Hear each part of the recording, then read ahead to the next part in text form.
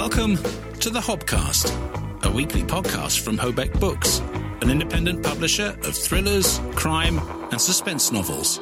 Each week we'll take you behind the scenes of what we do, the challenges and the triumphs, the bumps and troughs of building a new creative business in this pandemic world. We'll hear from the people who make all this possible, the authors, cover designers and editors, and we'll have expert insights from our guest star interviews. Nothing is off the agenda on the Hobcast from Hobeck Books, as we combined trad values and an indie spirit. Hello, and welcome to the Hobcast, episode number 97. We accelerate towards 100. I know, we're nearly there. We're nearly there. It is absolutely chucking it down outside us. We record this episode in our Hobeck barn. Does it reflect your mood today? Not as much as yesterday, but it would have been a fair reflection of... I was extremely tired yesterday, and I had to dash off to Loughborough to go and assist my son who's studying there. So we do apologise for being slightly late this week with this episode, but... Better late than never. Absolutely. And it'll probably be better for the distillation. The fact is, I'd just driven back from Glasgow the night before and I was absolutely exhausted by yesterday. I really was. I hadn't slept for about 3 days either. No. So, yes, lots of driving, lots of excitement in Glasgow as well. We had a fantastic time in Glasgow and then not enough sleep. What does that... Mix all that into a big soup and what do you get? Yeah, issues. Anyway, welcome to the show. My name is Adrian Hobart. My name is Rebecca Collins. Together, we run Hobeck Books, UK independent publishers of the following 4 genres. Suspense. Crime. Mystery. And suspense. No, thrillers. Thrillers, even. Aye, thrillers. Murders. Anyway. Murders. No, don't do try it. Please don't. Please don't. Anyway, we've got somebody who can do it, and that is Maureen Myant is our guest this week. And we published The Confession last week, and we had the book launch on Friday in Glasgow at the Gallery Bookshop, which is a wonderful little bookshop and gallery in Merchant City, right in the heart of Glasgow. And it was a lovely occasion. So we're going to get a flavour of that, and then a walk and talk interview with Maureen around Pollock Country Park. And by the end, I was absolutely exhausted, but it was a great interview. I had a really long nap that afternoon. You did, yeah. You were wiped. And then we had an evening in the company of Fleet Street's finest tennis correspondents. I know. It was surreal, wasn't it? It was. Being surrounded by Fleet Street's tennis heads. Yeah. Well, I mean, it just so happened that our mutual and very best friend, Russell Fuller, who is the BBC's tennis correspondent, happened to be in Glasgow for the Billie Jean Cup semi-finals and final. And as a result of that, we met up for dinner, but along came all of Fleet Street's finest. Yeah. It was a great, lovely evening. We talked about tennis, journalism and books. We did, yeah. We explained the problem, and they were fascinated by us, weren't they? All written journalists want to be in print, so I think that was why they were pumping us for information. Are we going to get submissions, do you think? We may do. Mike Dixon might write us one. Who knows? Anyway, let's get into some news before we speak to Maureen. And there's plenty about. It has to be said. We've been talking about Twitter for ages in the last couple of weeks, and there have been all sorts of shenanigans going on there, which, if you want to follow the story, just take a look at the newspapers. It's extraordinary. Just, they've been rehiring people, having fired them, and then they fired a load more people, and a whole load of people have walked away from the platform. It's in complete chaos, but we won't dwell on that. We'll talk about Amazon to start with, if we may. That's a dirty word. It is in this house. We'll explain in a second why. But basically, Amazon at the moment are trying to purge... Oh, hello, cat. Having a good sniff of the microphone. It's got your image on it. So, where were we? Amazon. They're trying to purge a whole load of things that they're calling leech publishers. Now, this is not a new phenomenon, and there are quite a few people on YouTube who go around sort of talking about, I've made thousands, hundreds of thousands of pounds from Amazon, and I haven't even written a book. And that's because they're basically ripping off copyrighted material and then repackaging it and republishing it. And one of the phenomena in this field is workbooks. So let's say you've written a book which is a self-help book telling you how to, or encouraging you to approach life in a different way, or take a different philosophy, take different approaches to improve your life. I don't know. There are lots of things like that, yeah. And then somebody will get that book and then probably knock off 25 pages as a workbook. And they'll call it the workbook for so-and-so's, name of author and title of book. And people are buying those thinking they've got the real thing. And they're just knockoffs. It's quite a phenomenon. And, some people are charging for 25 pages. Can you imagine one of those with a crime book? No, well, I think there is an element of that. I mean, I think that, if you've got a popular crime book, I mean, there must be people out there, repackaging Thursday Murder Club, changing the names of the places and calling it original fiction, that kind of thing. I mean, it's very easy to do, and you only have to do it successfully a couple of weeks and make a lot of money out of it. Yeah. Before it gets taken down. Anyway, Amazon are trying to crack down on this, but it has a knock-on effect for people like us. And not because we're knocking anything off. It's simply that with Amazon being much, much more aggressive and on the front foot and challenging anybody's right to publish something, sometimes legitimate books do not get published on the day that they've been out there, publicized to be released by. And that is affecting us today with one of our new titles, The Unfamily by Linda Huber, as yet unavailable on Amazon because, well, you explain, you've been dealing with it. Well, so we decided to release for pre-order just a few days before publication because it was just a strategy we've been trying. So we released it last, whenever the 10th of November was, the end of last week. And as usual, it said in review. And then I had the dreaded email which says, we believe that the content you are trying to publish is similar to content already published. Please, can you confirm by one of the following methods that you have the rights to publish this book? And one of the methods is to show them the contract with the name of the book, the signature of the author, the signature of the publisher, which I did. I took photos of the contract and sent them back straight away with my politest reply, and I've heard nothing for 5 days. Yeah. So basically, it's not published today as planned. And I mean, in some ways, it's a good thing we only had a short pre-order in the sense that there won't be that many people disappointed yet. But nonetheless, it has wiped out our launch so far. And as you say, we've had no engagement from Amazon whatsoever. Well, I sent them a polite chasing email on Saturday morning saying, this is supposed to be published on Tuesday. We are really keen to publish this book. We've already published 2 other books by Linda Huber. And then again today, via the dashboard, I've sent them another really polite. I've attached the images again, saying how upset the author is. I'm being as nice as I can because I understand that they're cracking down on bad people, for want of a better word. Yeah, leech publishers. So I don't want to upset them. I know we've got to work with them, but I'm desperate. I'm getting desperate now. There's another one of our books that's publishing at the end of November in a similar situation. So it's not desperate yet because we've still got 2 weeks on that one. But this one, every hour counts as far as I'm concerned. It does indeed. And this is not the first time this has happened. This causes great distress to all of us within the company and, of course, the authors and, indeed, people who've bought it on pre-order. But the other thing... it hasn't been up for pre-order. Well, no, but I appreciate that because you can't buy it at the moment. But for anybody this has happened to people in the past, not necessarily with us, but with other publishers who've had 2,500 pre-orders that haven't been fulfilled because of Amazon intervening in this fashion. It hasn't affected us this time in that way, but it still affects us. And the assumption...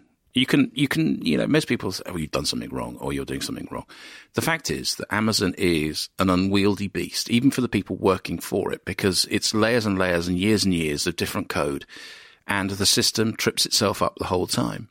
And even with human intervention, that's assuming that they're actually paying attention to the emails that you've been sending and the messages and the system, the ways of getting feedback back to them.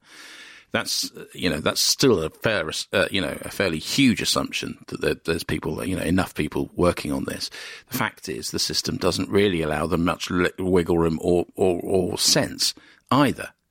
And, it's getting to the point, Amazon, if you're listening, Jeff Bezos, I know you're giving all your money away. You've announced that this week, that you're going to give $124 billion of fortune away. And then there's another case about, whether you paid enough tax while you were making it. But the point is that this is people's livelihoods. The faith people have in Amazon is massive in the sense that you tend to fulfill physical objects being delivered to the door very, very effectively. Very, very good at that. But if you start messing about with people in this fashion, they're going to walk away and find another platform where they can sell their books and not have this hassle. It's going to happen. And you're under pressure already. Your record sales during lockdown have dipped dramatically, which will move us on to another story in a moment. But the fact is that you cannot keep treating people like this. It just cannot continue. And, if we're angry, if we're sounding angry, there we are. We're really frustrated. You've lost sleep over this over several days now. I mean, I don't want to say it did taint the trip to Glasgow. It really did taint, because I was checking obsessively the dashboard and the inbox, and every time I didn't see an email from KDP, I thought, oh, God. It did taint it, and I'm really upset about that. Yeah, we've done everything that we're supposed to do in the correct fashion, in timely fashion.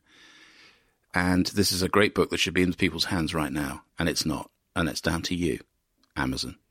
So get on with it. And by the way, it out. while we're on the subject, you said you delivered Toby's birthday present from his grandfather. It hasn't arrived. You said you put it in a letterbox. It's not there. Right. That's truly unforgivable. Next story then. I suppose it relates, doesn't it? The HarperCollins. Yes, it does. So HarperCollins, enormous company, as we know, one of the big five, are reporting that things aren't as great as you might think they are. Global revenue has shrank recently 11%. So instead of 487 million, 425 million. I mean, that's tragic. And they are blaming Amazon as well. So they're basically what you were talking about, Amazon losses and Amazon struggles.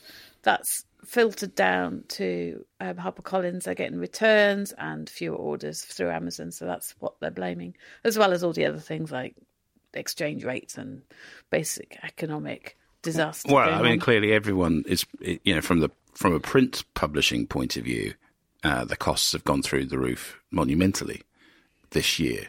We've discussed this on many times, but, they've gone up by 50 to sometimes 100% just to get a physical copy out there. So that's squeezing margins.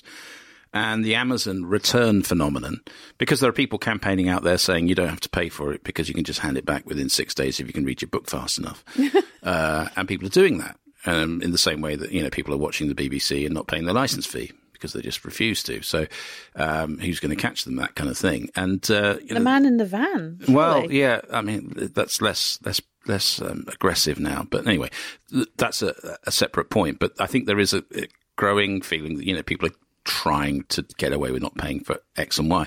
And it's the other reason why, Netflix, for instance, you could share your password around the family.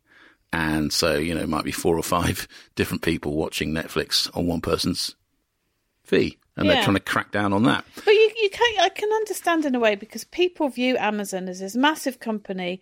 If they manage to, they don't think about the authors or the publishers. They're thinking of Amazon. They're thinking about, ripping off Amazon, but actually you're ripping off, because Amazon pass on all of the return costs to the creators and the publishers, not to themselves. They protect themselves. They offer this opportunity for you to hand back your audiobook or your print book, or not your print book necessarily, but your ebook, risk free.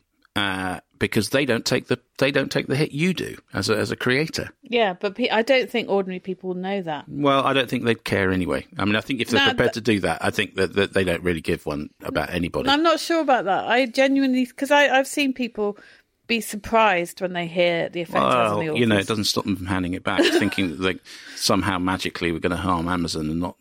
I mean, I just think, what sort of mentality is that to use that system in that way? Anyway, another story, then we'll get to Maureen's interview in a moment and a taste of her book launch, is that independent booksellers in the UK have urged publishers to build us into launch plans for books.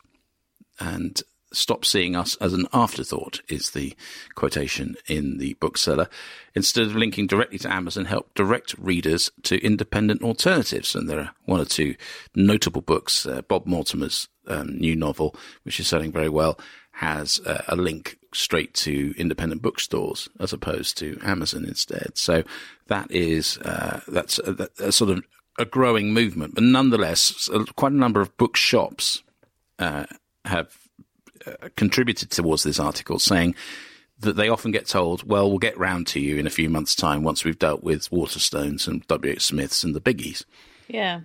And, that independent bookshops, I mean, this the other underlying thing here in the messaging from these different bookshops is, we're already struggling.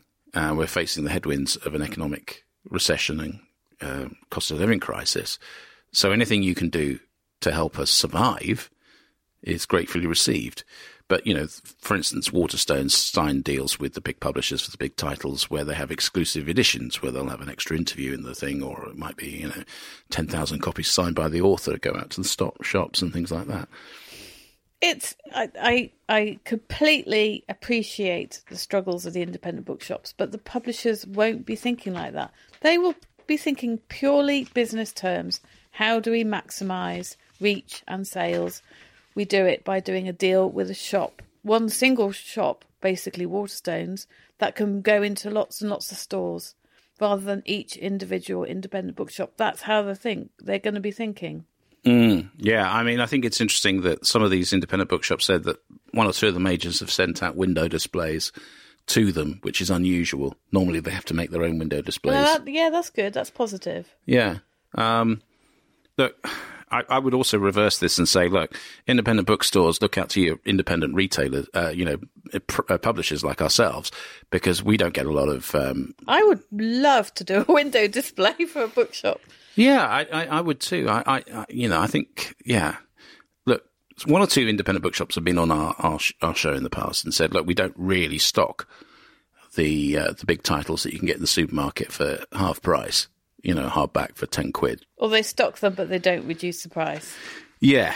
And they'll, the reason is that they know there's no margin in it for them. And, people are going to go for those big books somewhere else where they're heavily discounted. Yeah.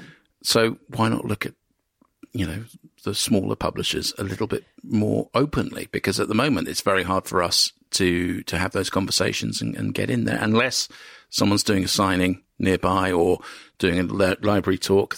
Then we can have that conversation. Yeah, and I mean, all our dealings with independent bookshops have been extremely positive. And I would like to say that about the gallery bookshop, we were there. I was looking at their collection as a reader. They had a lot of unusual, interesting, different, independently published books on their shelves. They did, yeah. Yeah, absolutely. Absolutely. Not just ours. No, indeed. And that was The Confession by Maureen Myant, which came out last week and has garnered fabulous reviews. Quite deservedly. It's a beautiful book, beautifully written. And Maureen is, we're very proud to be her publisher. Indeed. And indeed, we were proud to be in Glasgow for last week's launch at the Gallery Bookshop in Merchant City. And let's just capture a little flavour of it. I did a little bit of a spiel at the top, introducing Maureen, and it was a lovely occasion. Now, before we get things going, we're going to have a couple of readings, maybe ask the quick 2 or 3 questions and introduce the book. We have a very formal and important moment in any author's, Hobeck author's life, which is to get their Hobeck badge.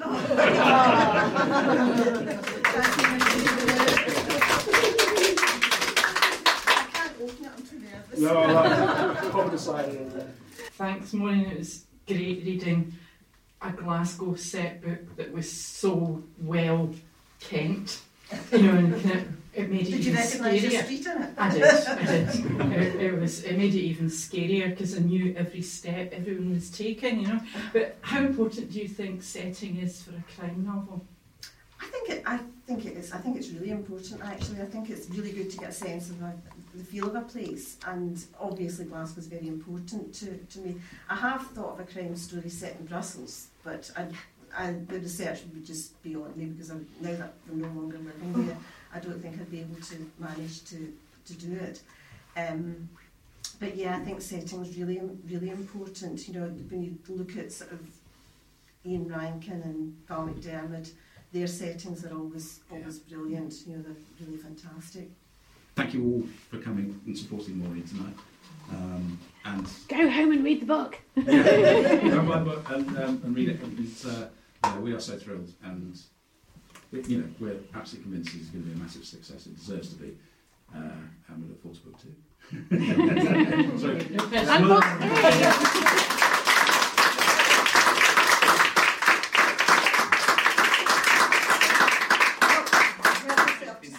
Believe it or not, that's the first time that we've actually attended a physical book launch Yeah. since we launched Hobeck. We've attended one virtual one. Yeah. We've been invited to, so Lynn LaVersha had book launch, and we couldn't go, unfortunately, because of childcare.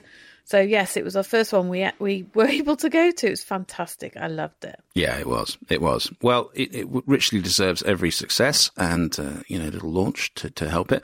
Well, the next day, after we'd had a few drinks back at Maureen's the night before, we ventured out into Pollock Park, which is a beautiful open space, woodland, really. Bucolic, in the grounds of a big country house. And it also houses a fabulous collection of art as well. So we went for a walk and a conversation with Maureen Myant.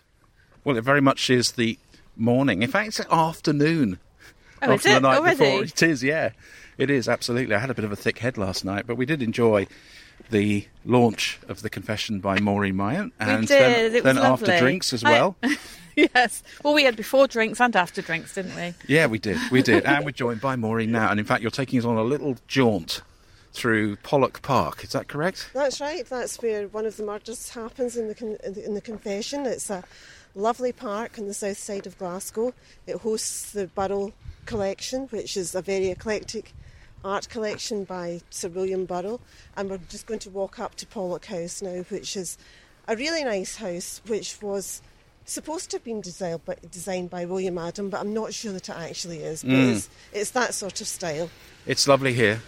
Lovely to see the dogs out and about. I mean, it's funny, whenever I have a mental... I suppose before I visited Glasgow, I had an image of tenements. There are plenty of those.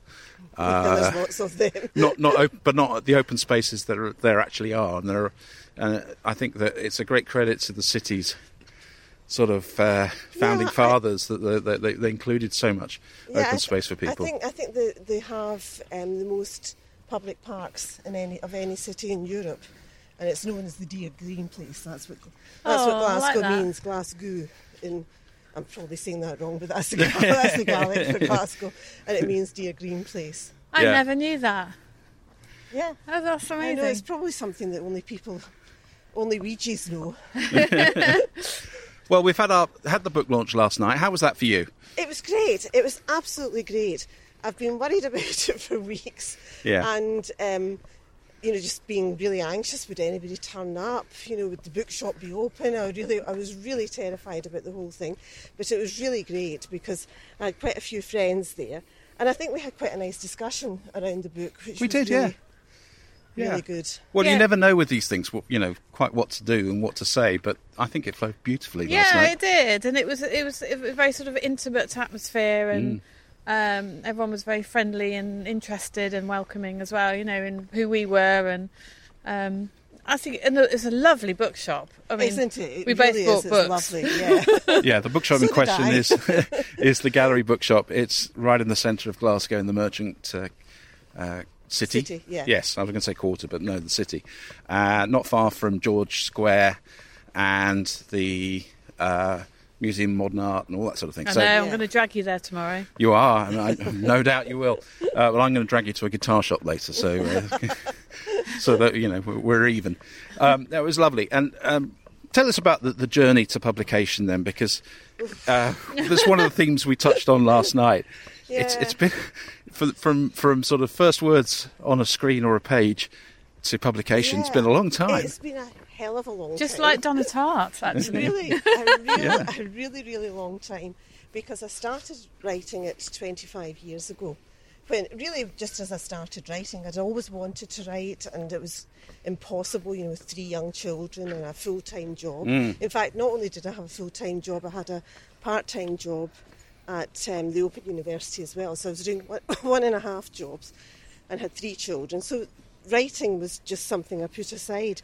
And then when my first child went off to university, I suddenly found that I had a bit more headspace, and so I started writing, and I conceived of it as a novella to begin with. It was just going to be the confession and nothing else. Yes. And I put it aside for a few years, and then I entered the Crime Writers Association Debut Dagger Award, and it was shortlisted, and that gave me false hope. But that was what, 2001? 2001. Yeah. Wow. It was just at the time that I was starting the MLit in creative writing at Glasgow University. Yeah. And I, flushed with success, I sent it off to 3 agents, 2 of whom immediately got back to me and said, "Oh, we need to see more, Of course, I hadn't written more, which was a bit embarrassing. And I very, very quickly finished it, and looking back on it, it was atrocious. Yeah. You mentioned last night, Adrian, Yeah. about getting into other people's heads and how head hopping, sometimes people just randomly head hop, and it can be very confusing. That's what that book did. It wasn't called The Confession at that time, it was called Bad Faith. Who knows why? I think I was going through an existentialist phase or something like that. I don't know. But it was just ridiculous. So I did eventually get an agent for that book, and she tried to sell it, and it didn't sell. Thank goodness, because it was terrible. Because years afterwards I picked it up, thought, well, this could do with a wee bit of work, and here we are. And here we are. Yeah, the we rest are. is history. Oh, it's fantastic to get it out there. Now, when you conceived it, it was, and it's always had a female serial killer at its heart, which was a rare thing back then, 20-odd years Very ago. rare. You make it sound Anyway. like women have become murderers Well, no, in but the as last 20 years. I'm not saying it's a trope now, but as you pointed out last night, It's very common. it is. It's Yeah. become a thing in literature and in crime fiction. I think that's because it is unexpected, or people don't expect it. So they are fascinated. Like, why would a woman who is historically nurturing and kind and gentle? I mean, obviously that's a lot of generalisations, but that's why people are saying, how can somebody with those traits kill? Yeah. And yet you've got Myra Hindley. They've always Oh, been yeah. around, this sort of... Or Rosemary West. Or Rosemary West, yes. Yeah. Goodness me, yeah. Yeah, there's a few when you don't have to look far nowadays. Well, there are in reality, aren't there? It's just, I don't know. Well, it's interesting that that it was a novelty back then, but now it's more established. But it doesn't lose any of its impact or power within the book. So, who are we talking about in terms of our killer, or should we say, the person who writes the confession? The person who writes the confession, Julie Campbell. She's a middle-aged woman. She's 45 when she kills herself in the book. She's outwardly very respectable. She lives in a quiet street on the south side of Glasgow. Her neighbours don't know her particularly well, but they all think that she's absolutely, a really nice person to have as a neighbour, which of course she isn't. And she's a music teacher, but of course she's kept all of her past hidden, and she does have quite a checkered past. She has had a difficult life, shall we say, and she kept all that hidden, and it annoys her when people make assumptions about her. Yeah. And her neighbours do make assumptions about her. They think that she's this really nice, respectable, middle-class woman, and she's not really. I think that's one of the powers of the book, actually, is the way that you couch everything in a world which is so familiar, and all of those things that we do as people, which is that thing of making assumptions based on job title, possessions. But equally, as a person, we find it annoying when people make assumptions about us, don't we? Because I know I do. Well, I think that's the universal. That's the great thing about her character. It just takes to one or two notches further extreme. But yeah, but but I think that's one of the great things, because your book works as a study of, you know, human relationships and very believable characters, all of whom are motivated in some way and have an inner life which they're trying to keep secret in a sense. And all of them are very flawed. Yes. None of them are. And I've been struck by a couple of the reviews from bloggers that have said, you know, they're flawed characters, but Mark, I really don't like him. Yeah, I know, yeah. I didn't think he was that bad. He's a silly boy.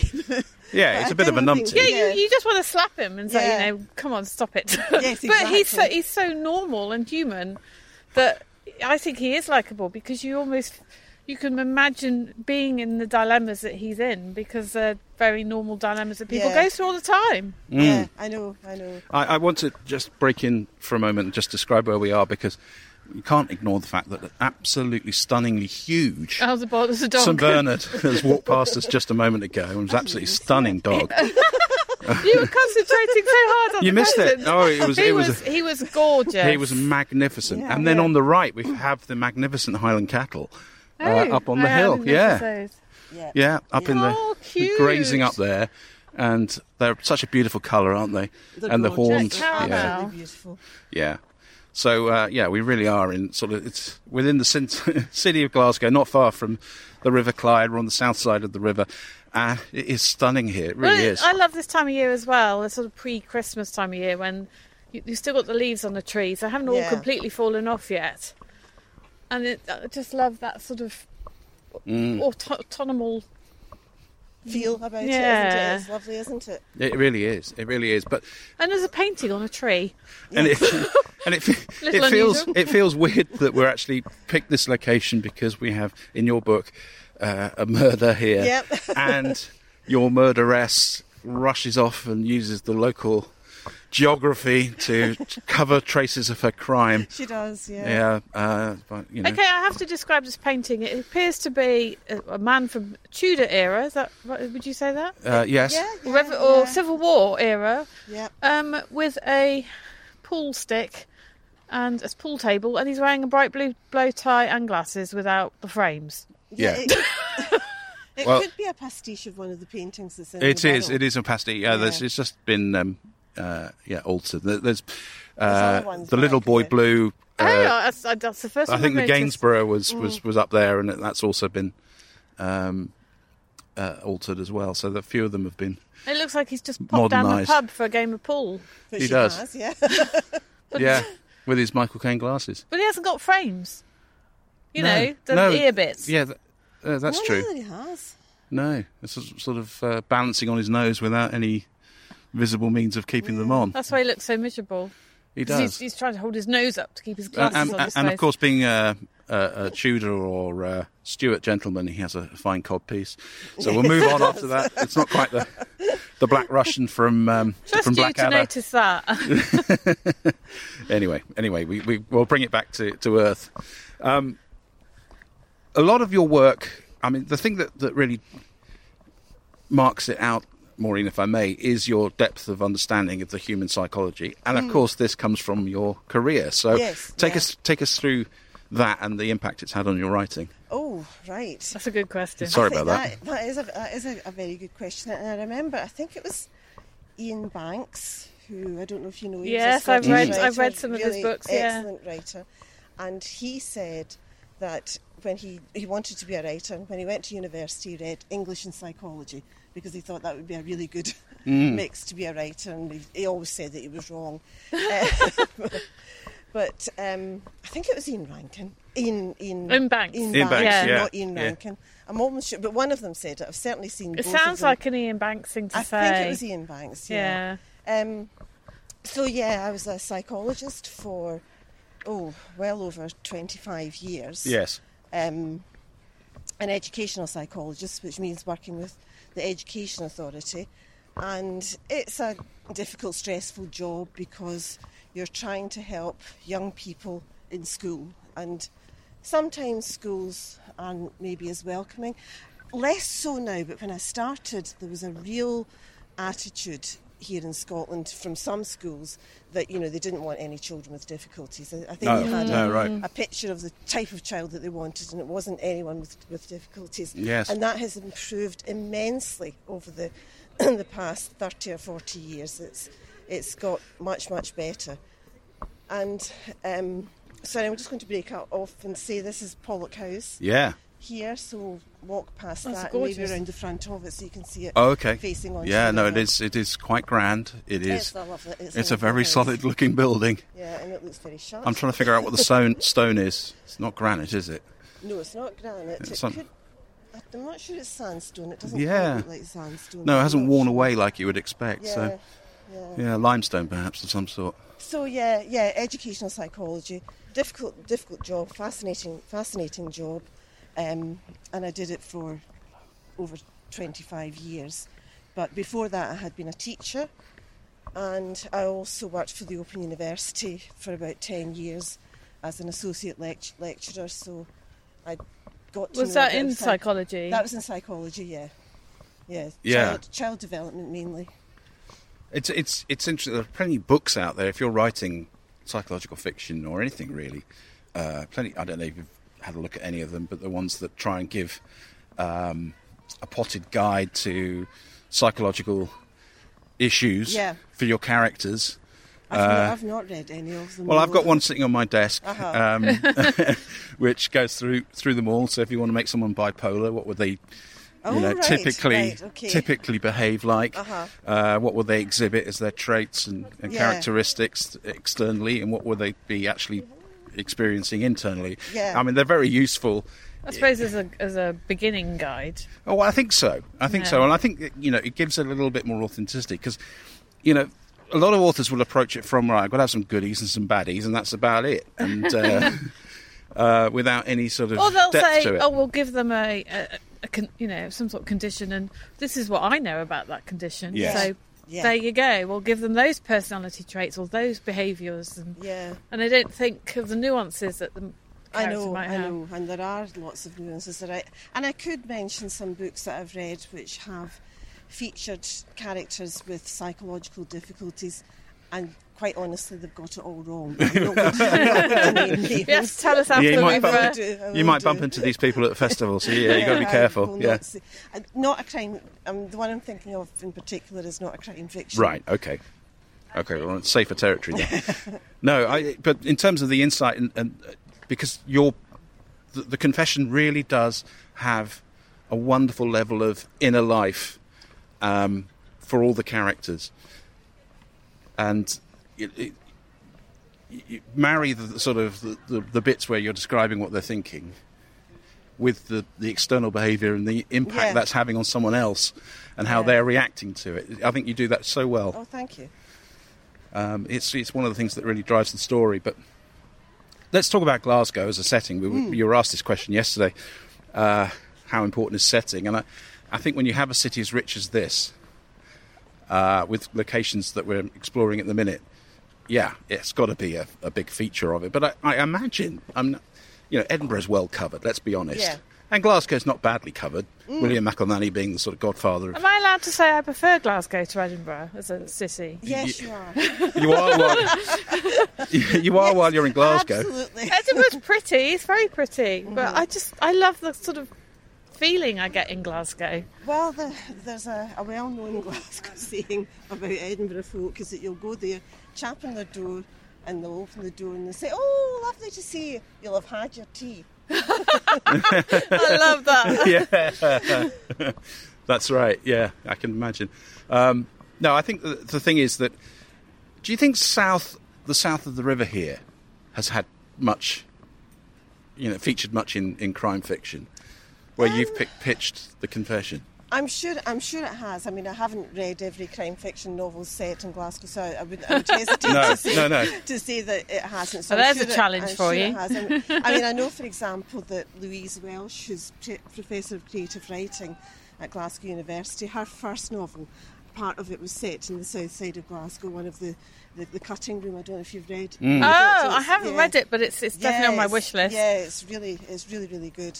And my memory of it, which I read a long time ago, probably about 20 years ago, is that part of it is set in the south side, although a large part of it is set in the West End. Yes. Well, the West End, I mean, the two areas that everyone knows about, I Yeah, think. yeah. The West End, clearly, not least because that's a large chunk of the BBC, certainly in Scotland, live in the West End, and it's sort of the where a lot of the creative and intellectual side of the professionals have lived traditionally. And then you've got the East End, where you've got Celtic Park as a sort of landmark. Yep. But otherwise, whenever I used to come to visit, the East End used to get, the East End. Get yourself out of that football ground as soon as possible. Don't hang around. Yeah. And I don't know if that's still true. But I'm not sure, but both my sons are Celtic fans, and Yes. they seem to go there without any trouble. So I'm sure it's improved a lot. I think violent crime has gone down in Glasgow seriously in the past 10 years or so. It's not quite the violent city that it was, although I still think it has a bit of a reputation. It but does, what city doesn't?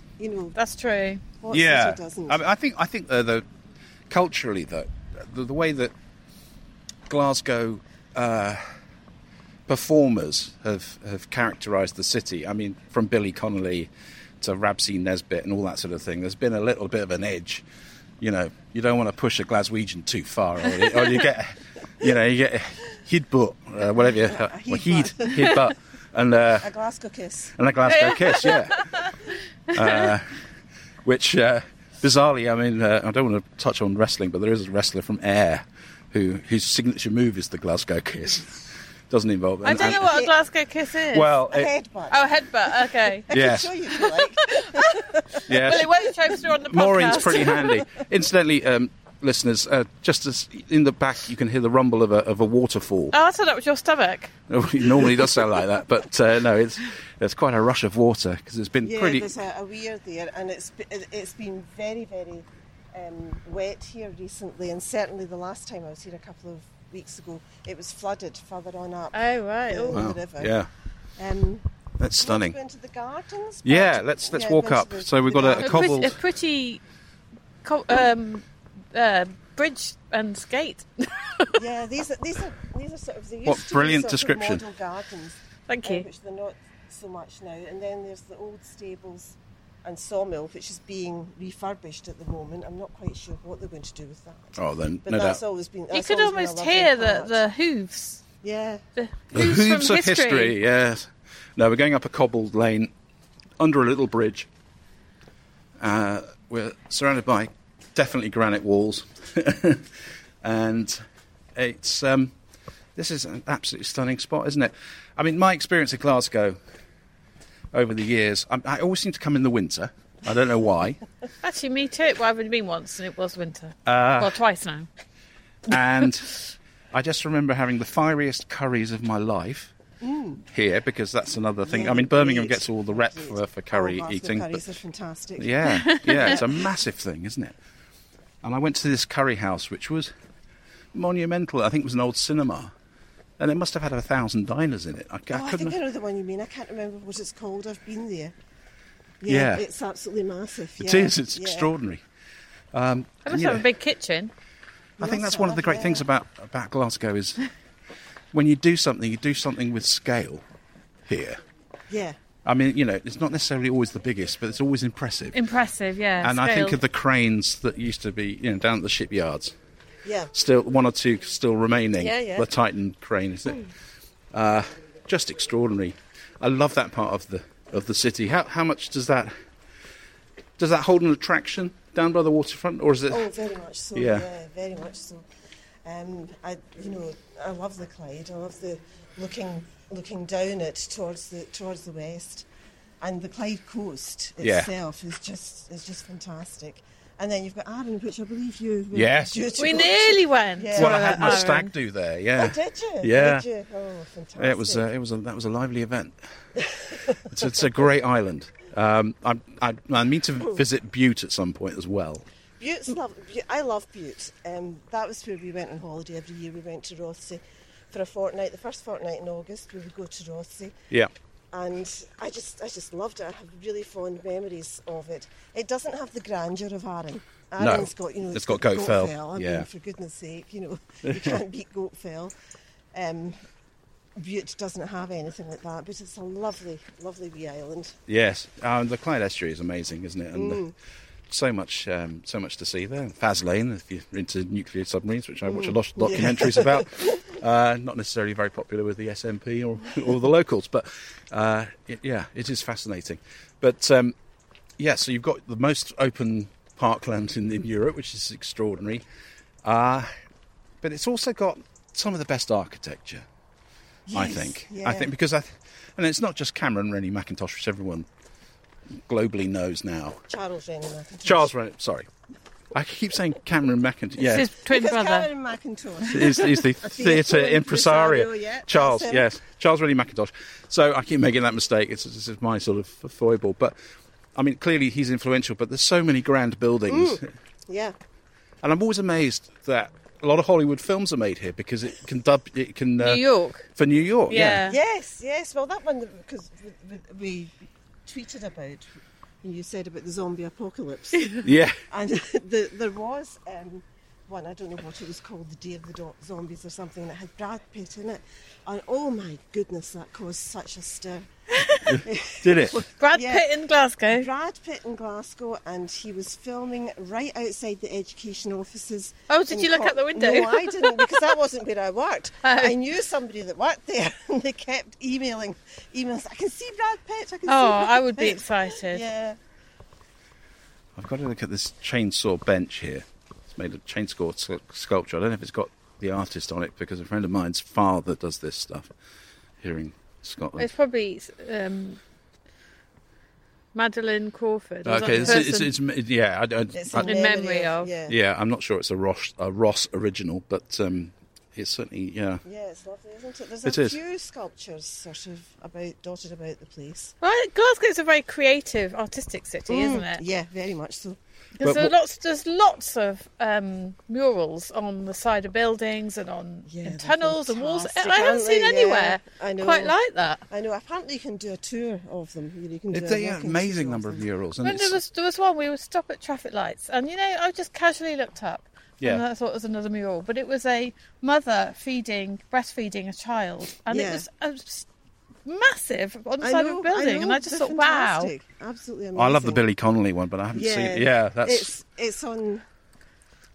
If you no, I don't think you can go into town that way now because it's No. a bus gate, Oh, so of you course. can't go in that way by car. But it's just near the not the Scotia Bar, the Clutha Vaults, which Right. was the pub that was damaged in the helicopter crash a few years ago. Maybe yeah. about 7 Oh, or 8 yes, I years remember. ago, Yeah. Yeah, well, it's just beside that, just near that. Gosh, yeah, that's something, isn't it? What was so lovely about last night as well? So many of the members of your writing group were there. Yes, yeah, well, I'm a member of two writing groups Yes. actually. One of them is a sort of leftover from the Glasgow University days, and the other one is a more recent one that I've been involved in since coming back from Brussels 5 years ago. So it was great to see them there. Yeah, it was lovely. It was And a very writery atmosphere, wasn't it? It was. Writery Yeah. It was. conversations. yeah, and I was asked, do you write fiction? I had to say no. well, You will. yeah. Well, my first child's gone to university, so by your Yes, Yeah. yeah. There's no excuse now. experience, that's now I should be doing it. Absolutely. No, I just that question of that creative community that you have in Glasgow. How much of that? I don't like using the word vibe, but the atmosphere that creates. Does that inspire you? It does, but it's very much in the background of. I mean, Yeah. I wouldn't say that I'm an arty person. That I go around sort of seeking out like-minded people, but it's in the background. But I do have. I mean, even all my close friends who are not writers are really interested in the arts, whether it's theatre, painting, writing. They're very fascinated by it. So yes, so I think it does have an influence. Yeah, I, that's what we always feed off when we come to a place like this. And I always want to get back into painting again when I come somewhere like this. I see all these big murals and I think, I want to do one in Stafford. yeah, I'm not sure Stafford's ready for it, but there's plenty of blank canvases there, though. That's for sure.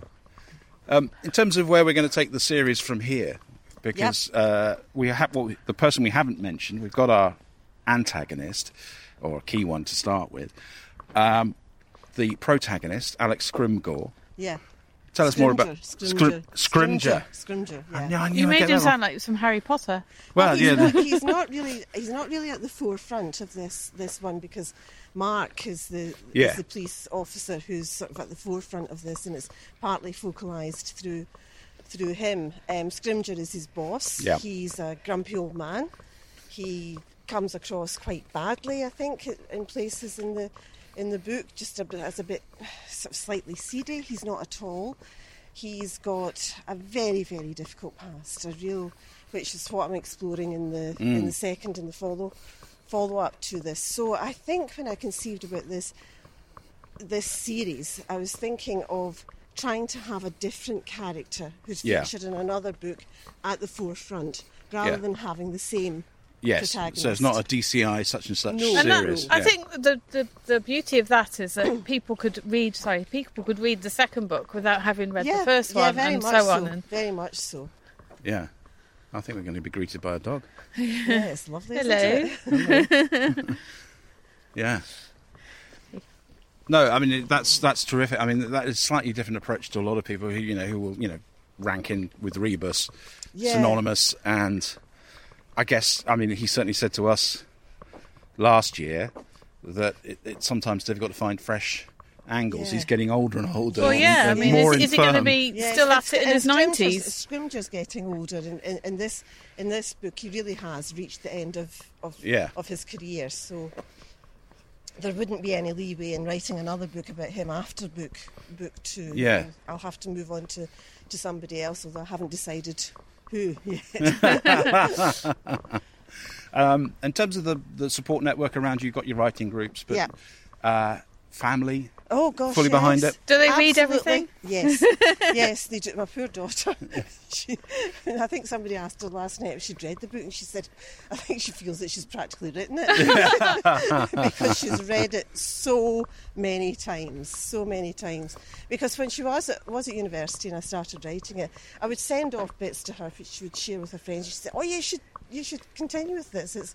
Everybody really likes it." So she feels that she's read it 100 times and doesn't want to ever see it again. I think she bought a couple of copies yesterday, I think. In terms of your writing day, what do you tend to do when you want to get down and get some words down? What's your sort of pattern? Well, it's very different now from when I was working, because when I was working my time was very constrained. Yeah. I would come home from work, have my dinner, and then I would write from 7 o'clock until 9 o'clock every single evening without fail. And I always used to think, if I only had enough time to write, if only I was retired, why can't I leave this job? And now I'm retired, I do have much more time to write, and I do write a lot, but it tends to be more varied, because I will work on fiction things, but I also do a lot of reviewing of books on NetGalley, Mm-hmm. and I'm trying to set up a website at the moment, which is not going well, but I'm trying to do that. I've got lots of things to go on it for once I've got it up and running properly. Yeah. So I'm writing more of that. But I do try to write every day. Last week was hopeless, but nothing done. Nothing done this And you've got your week at kitchen all. being replaced this week, so that'll probably be tough as well, won't it? Yeah, I know how to pile on the stress. Yeah. I launch one week and then get So a new much for kitchen retirement, next week. I know. So I tend to write every day. We start the morning. My husband and I start the morning off with coffee in our. We used to have a 4-bedroomed house. Now we have a 2-bedroom house, Right. with umpteen public rooms. So we have the front room upstairs.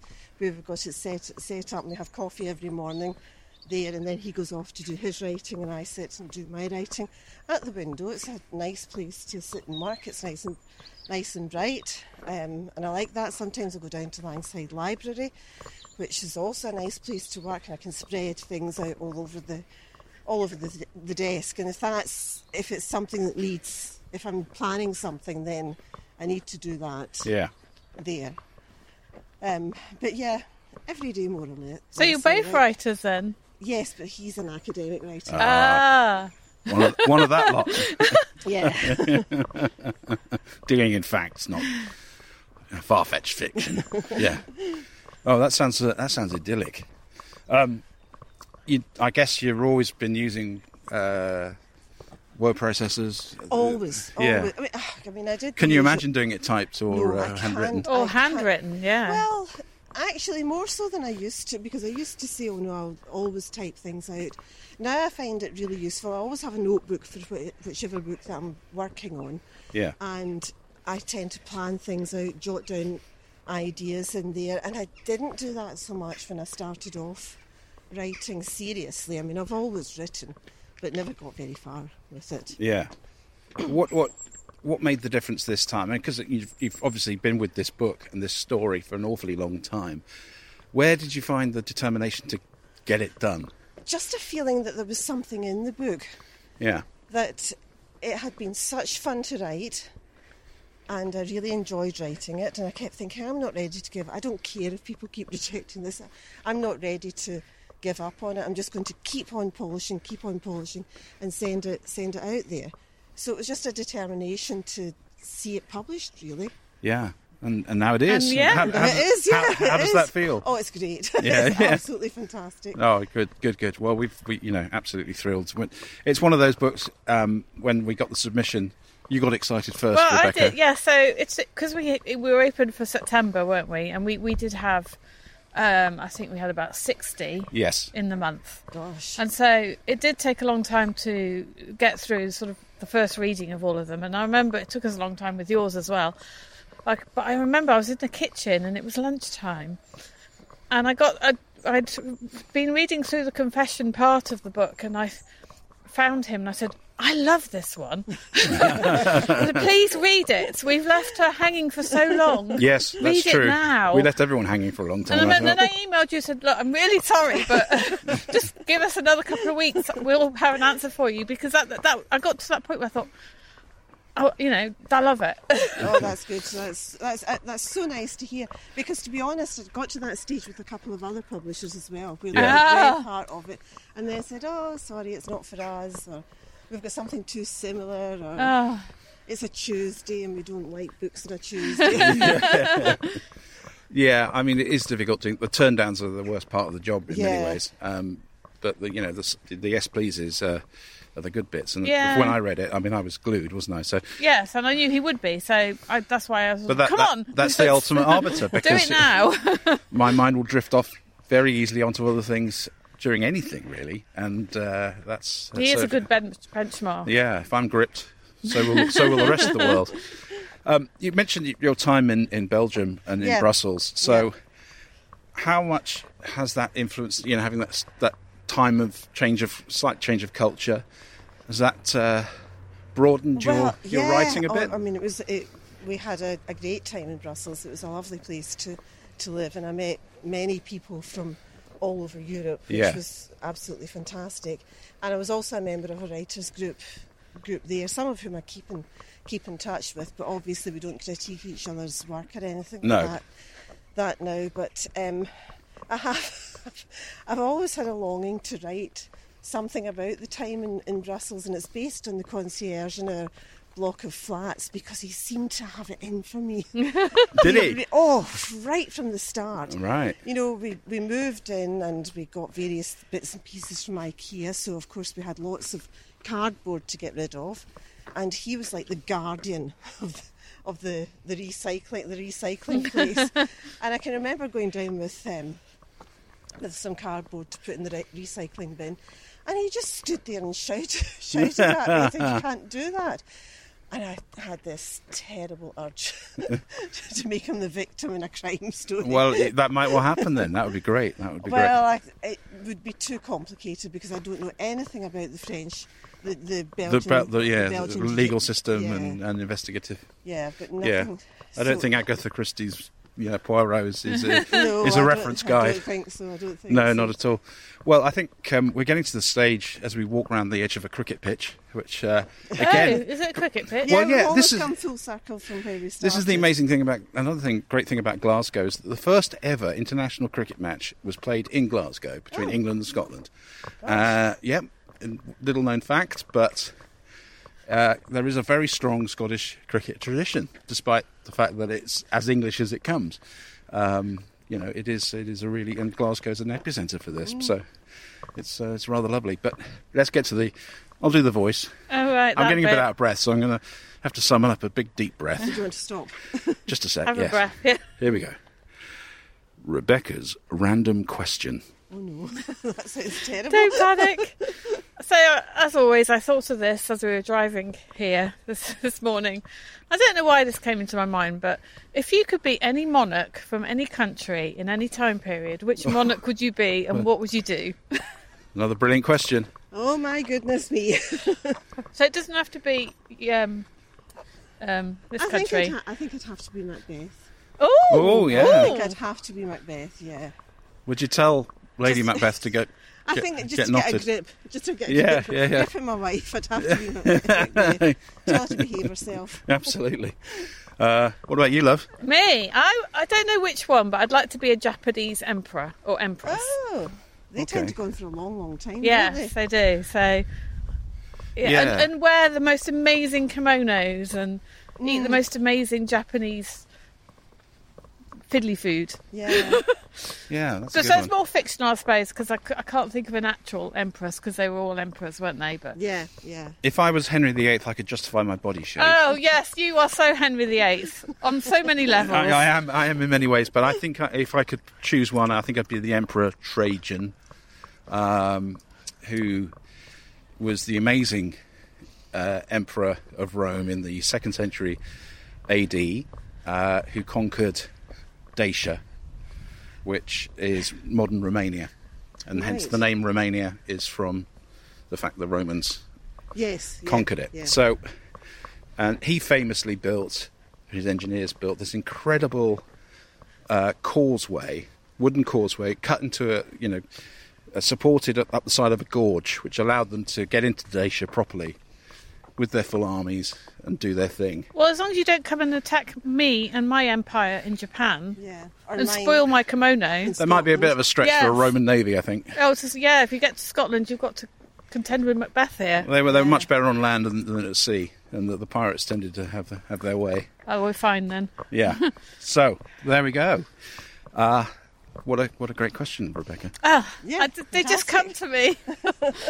Fantastic. Well, look, Maureen, it's been an absolute pleasure to have us jaunt around Pollock Yeah, Park. and it's been great meeting you and Rebecca. It's been absolutely fantastic. Well, it's been our pleasure, really. I mean, any excuse to come to Glasgow, to be honest. Absolutely. I mean, But I did say to him this morning, I said, we're actually on holiday. yeah. but it's the first Hobeck book launch that we've actually physically attended, Yes. which is shocking after 2.5 years Well, of launching books. Unfortunately, there have been other book launches and we couldn't make them because of childcare issues. And pandemic. Yeah. And there was a virtual one we did attend, which was about this time last year for Silenced, Yes, which was good which fun. I'm reading at the moment. Oh, are you? Yes, Oh. I am. Yeah, it's really good. it is really good. It is really good. Now, where do And we go only here? 99p, So listeners. we got through this car park here. Yes, we did. What a glamorous way to finish our lovely walk through Pollock Park. But But we'll go back up to the Borough Collection now. absolutely. And Oh, art. Yes. yes, art. a bit of art for you. Thank you so much for your hospitality today and for joining us on the Hobcast. And we wish you every success with And- The Confession. Thank you for coming up to Glasgow. You're welcome. Thank you. Glasgow was really autumnally resplendent that morning, wasn't it? It was lovely. And actually, we were treated to quite good weather, weren't we? It rained a little bit, but generally it was very mild. There was lots of sunshine. Glasgow, I love Glasgow. Yeah, I've always loved it. And I've been going irregularly for years. I've got a friend who lives there. He's a You need to eat more fruit. Romanian Orthodox priest now, believe it or not, even though he's Scottish. It's one of my favourite places in the world, and it has so much going for it and so much character. So it was a pleasure to be there. So we're back now in Staffordshire, building up to another week, another book launch. How many more books have we got this month?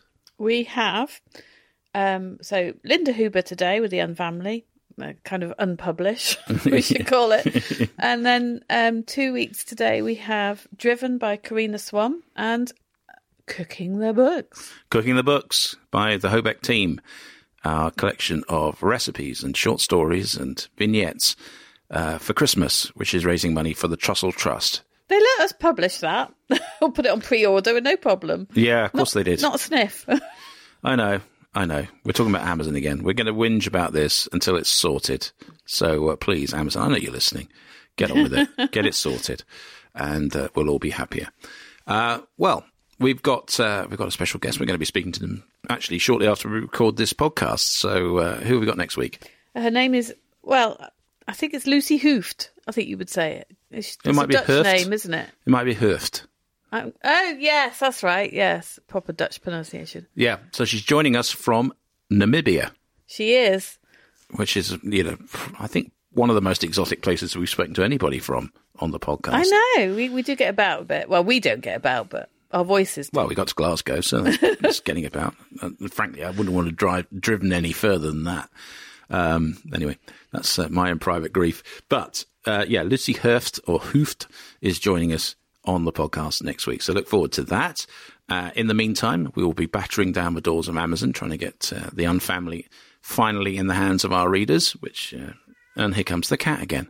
Maybe we should offer the cat in exchange. Yes, we've got 2 birthdays this week, haven't we? So we've got a very busy week here. Yeah, so you've already had Toby turning 13 yesterday, and we've got Luke turning 19 on, the day after we put this podcast out, on the Wednesday. So what I'm doing for Luke, because he couldn't attend Toby's birthday, we did have a FaceTime with him with cake and candles. I'm posting him a slice of cake so he can enjoy it tomorrow. Absolutely, it's wonderful. I'm just watching the cat being a cliche. She's trying to get into a cardboard box. But it's poised very, very precariously on the end of a sofa. Oh, wow. And if she does try and get in it, it will end in cat-related... tears. Yes. She's going to have She's a good determined. She's going for it. It's going to be... She if tried. only we had vision. She put her paws over the top and realised that it wasn't stable enough for her to get in. She's daft. So busy week with launches and battering Amazon and all sorts of other aspects of the business. We won't bore you with them, but anyway, let's wrap up. So I've been Adrian Hobart. I've been Rebecca Collins. Thank you so much for joining us here on the Hobcast Book Show, show number 98 next week as we build up to our big 100, which feels like a significant achievement, but we'll look forward to that in a couple of weeks' time or so. Thanks so much for joining us. Have a wonderful and creative week. Bye-bye. You've been listening to the Hobcast from Hobeck Books with Adrian Hobart and Rebecca Collins. You can find the show notes at our website, www.hobeck.net. You can also use the exclusive Hobcast discount code for any of the products at our Hobeck online store. Just enter the code HOBCAST20 for a 20% discount. Don't forget to subscribe to the Hobcast and feel free to contact us with any feedback. Until next time, remember our motto, trad values, indie spirit.